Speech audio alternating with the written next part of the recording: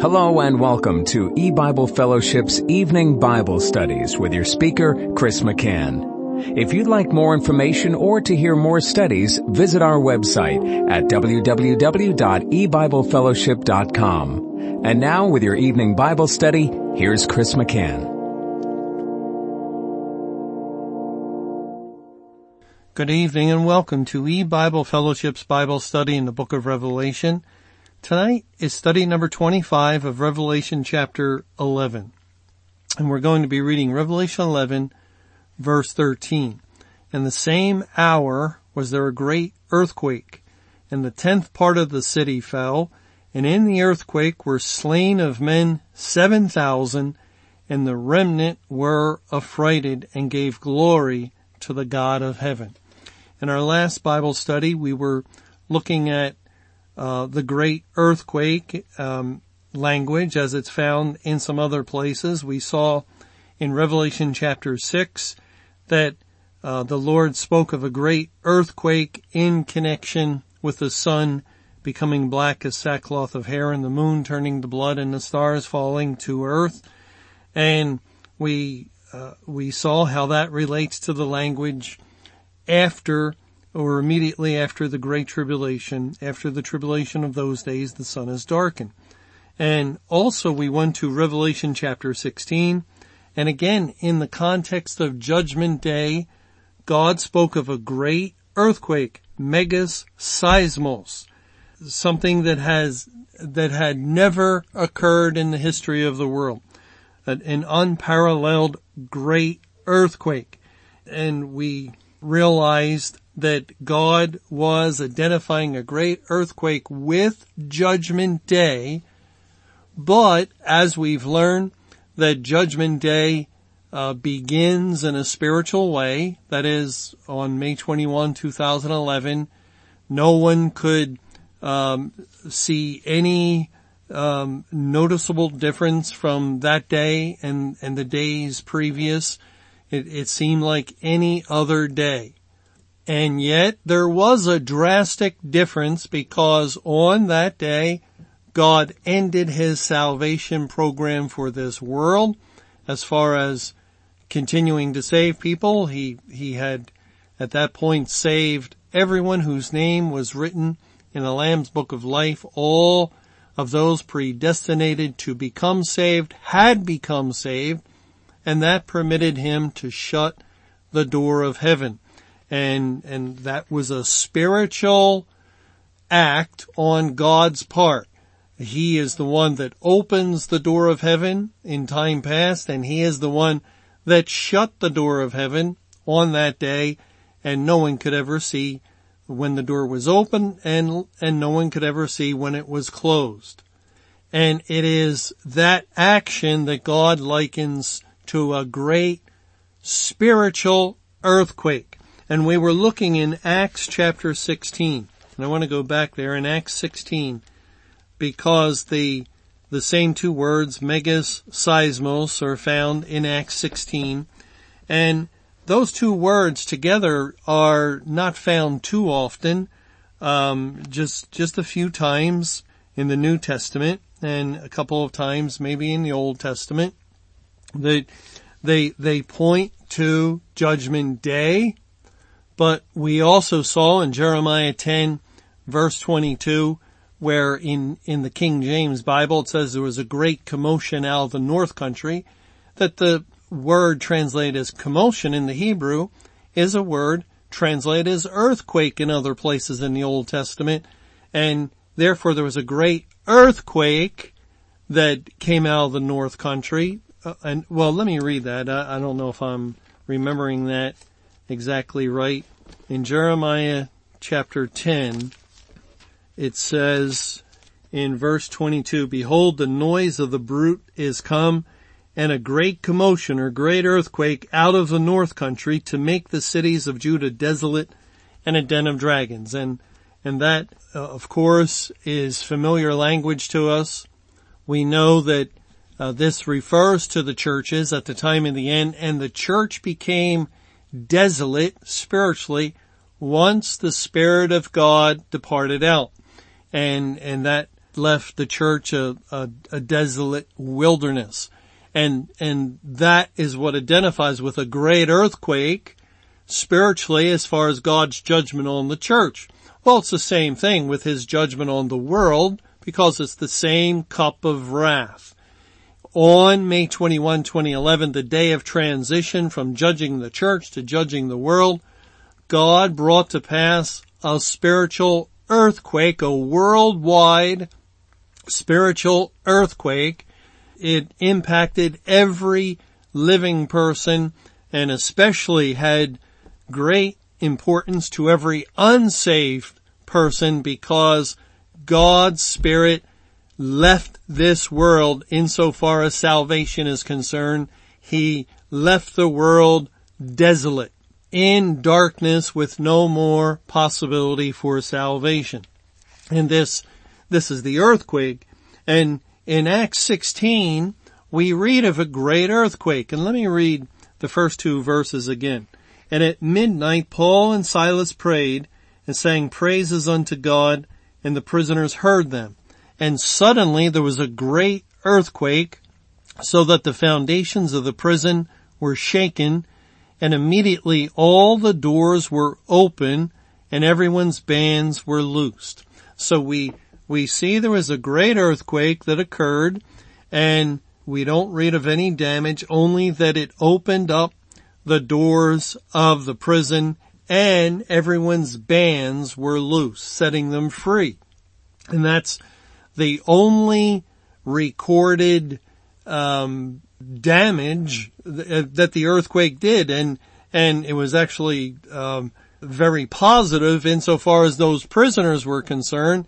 They were released from their prison, released from the shackles that bound them, and that was the only thing that we can see that Megas Seismos brought to pass. It was the release of those prisoners who were in the prison with Paul and Silas. Now, the language of great earthquake makes us think that what we're reading in Acts 16 relates to Judgment Day, but so too does midnight. In verse 25, the great earthquake occurred at midnight, and at midnight Paul and Silas prayed. Now, midnight is a time that normally indicates judgment in the Bible. Now, the context determines which judgment is in view. For instance, in Exodus 12, in verse 29, we read in Exodus 12:29, and it came to pass that at midnight Jehovah smote all the firstborn in the land of Egypt, from the firstborn of Pharaoh that sat on his throne unto the firstborn of the captive that was in the dungeon, and all the firstborn of cattle. Midnight brought a grievous judgment upon the Egyptians. All of the firstborn of Egypt were slain. We also read about midnight in Luke in chapter 11. In Luke 11, where the Lord Jesus is teaching us to pray. First he gives the Lord's Prayer. Then he gives another prayer, or instructions for prayer, in verses 5 through 13. And what's interesting is that in this parable in which the Lord is teaching us to pray, we can really see that he is teaching us how to pray in the day of judgment. The Lord's Prayer is a prayer that basically gave instruction on how to pray in the day of salvation. But once that transition was made, as I mentioned earlier, from the judgment on the churches to the judgment on the world, well, we're in totally uncharted territory.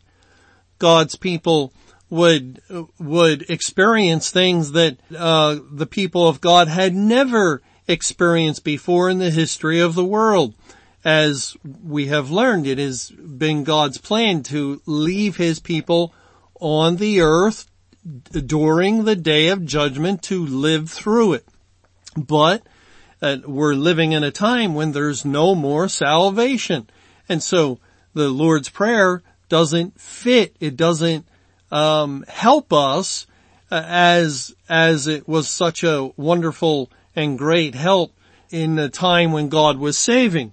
Because then you could pray the Lord's Prayer, which again directs us into how to pray, and you could pray, forgive us our sins, for we also forgive everyone that is indebted to us, and lead us not into temptation, but deliver us from evil.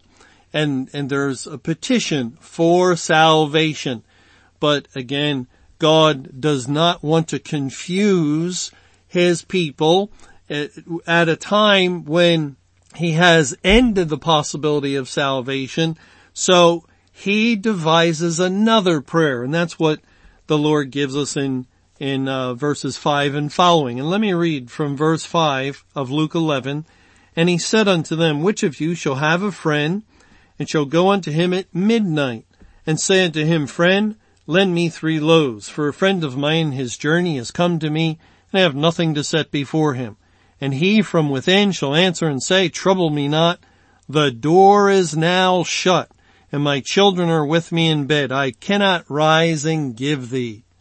All right, well, we're not going to go into this parable at this time, but we do see the language of the door shut, which we could go to other verses to show how that relates to Judgment Day, and in conjunction with midnight. Again, midnight.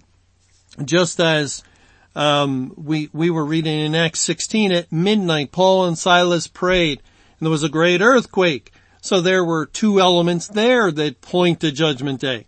Likewise, there's 2 elements in Luke 11, midnight and the door is shut. Well, there's one other instance, and I'm going to read it just so we can see that the context is important when we're looking at midnight. Midnight itself does not point to the final judgment. It just points to judgment. In the context of, in a passage where God is indicating this is Judgment Day, it points to the final judgment. But elsewhere, it can spiritually point to the judgment on the church. And it does in Matthew 25, when we read in verse 5, while the bridegroom tarried, they all slumbered and slept. And at midnight there was a cry made, behold, the bridegroom cometh, go ye out to meet him. Now we know from this parable of the 10 virgins, 5 wise and 5 foolish, that midnight cannot refer to the final judgment, because the cry is made at midnight and all of the virgins were slumbering and sleeping, and that points to the church age. And the cry at midnight woke them up. And that relates to God opening the scriptures during the Great Tribulation, the judgment on the church, the judgment that began at the house of God. And it was at that point the cry was made, the bridegroom cometh, the declaration that time is short, and the appointed day was revealed and made known to be May 21, 2011. And then a little further along in verse 10, the bridegroom comes, and that is that judgment day, the time we have entered into. So there, midnight does not point to the final judgment, but it points to the beginning of judgment at the house of God. Well, let's go back to Acts 16. And in Acts 16, again, in verse 25, at midnight, Paul and Silas prayed and sang praises unto God, and the prisoners heard them. Now let's compare that to our place in Revelation 11. In Revelation 11, we read at the end of verse 11, and great fear fell upon them which saw them, referring to the 2 witnesses. And then in verse 12, And they heard a great voice from heaven saying unto them, come up hither. And they ascended up to heaven in a cloud. And remember, we saw the cloud represent judgment. And so they heard a great voice from heaven. And in the prison where Paul and Silas are praying and singing praises to God, the prisoners heard them. Paul and Silas, two men, just like we read the two witnesses in Revelation 11. And they're in a dark, dank dungeon. We can imagine the conditions. There were no overseers as far as we know. Today in modern society, we take great care to make sure prisoners are treated well, but that wasn't the case then. It was probably a filthy place and a wet place and a place where you could get sick and stay sick for quite some time before just wasting away in death.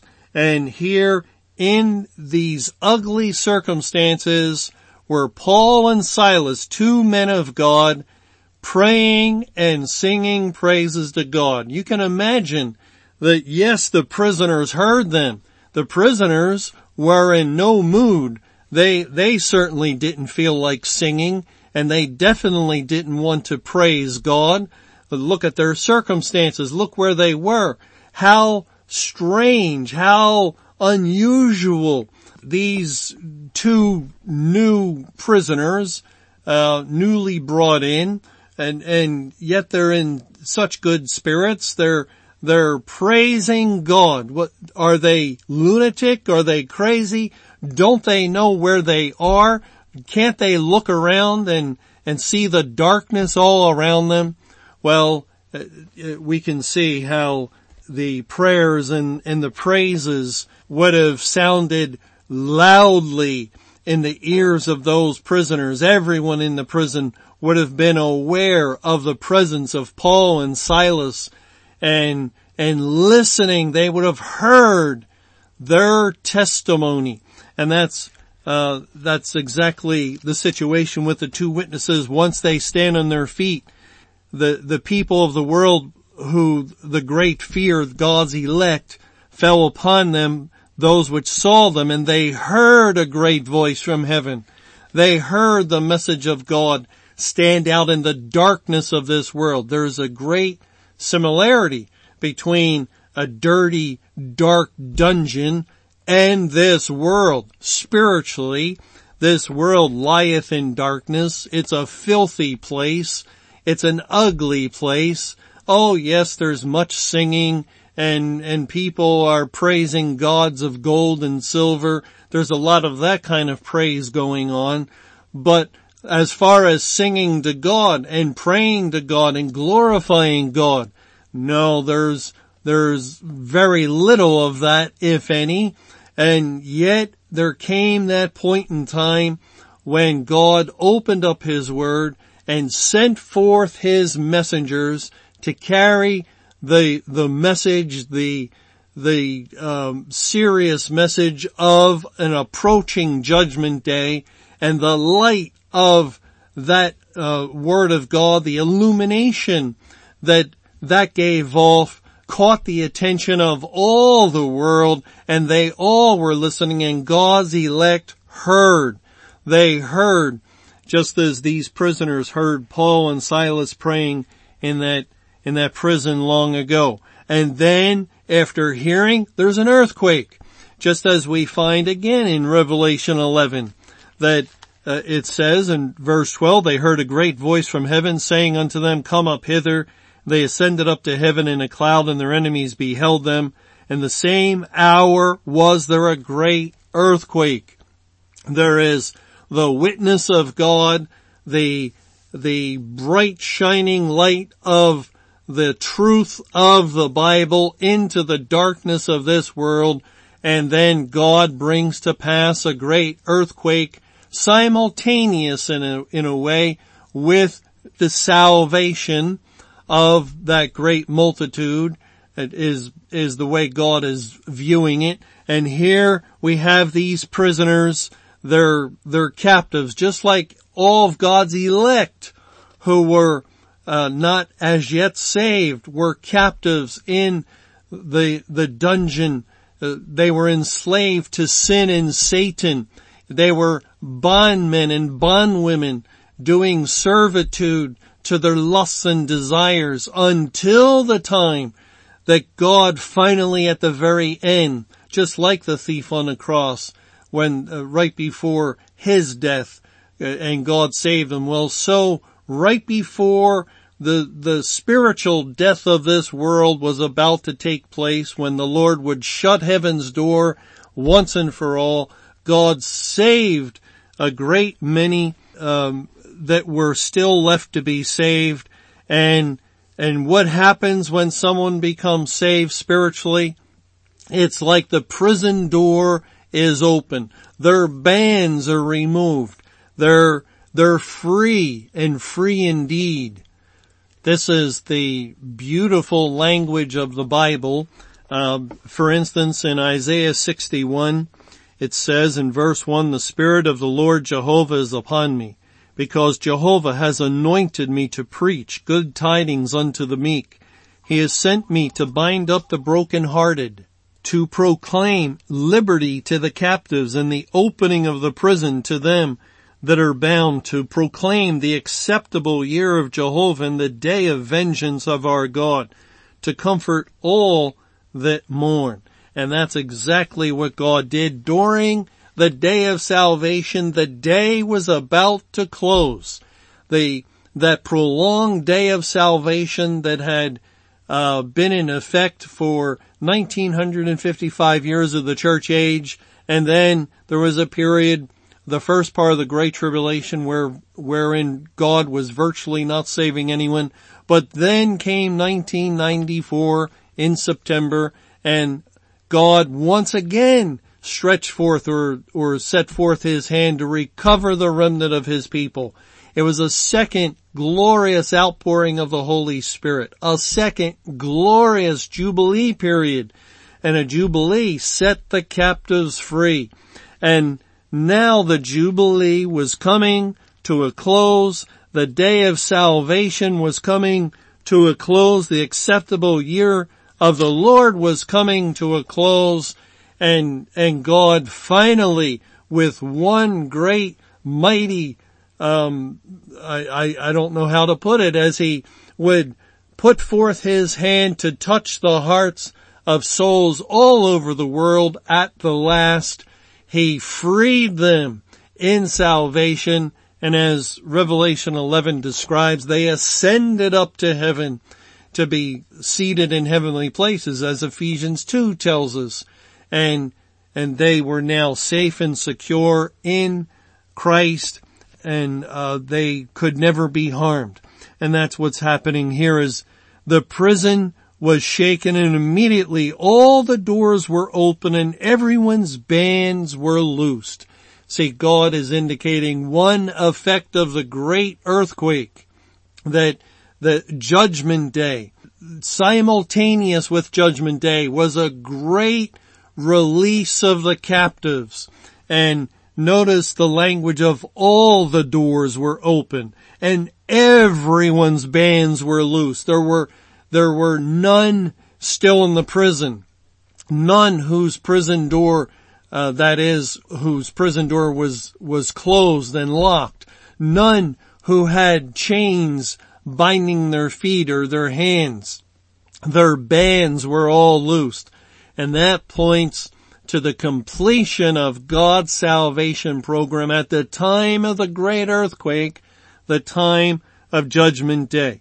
Well, then it goes on to say in verse 27, "The keeper of the prison, awaking out of his sleep and seeing the prison doors open, he drew out his sword and would have killed himself, supposing that the prisoners had been fled.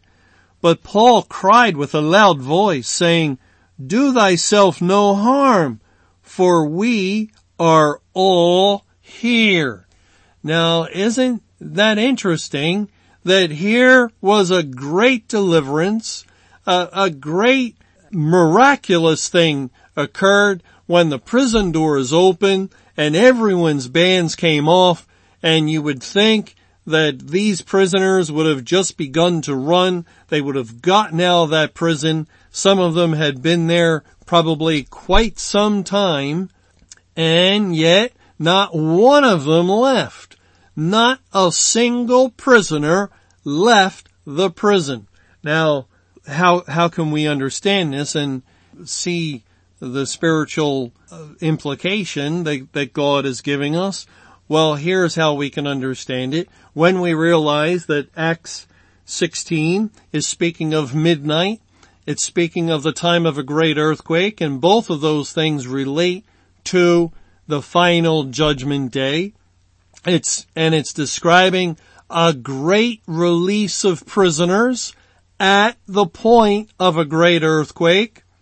And so we know that God did save a great multitude out of great tribulation.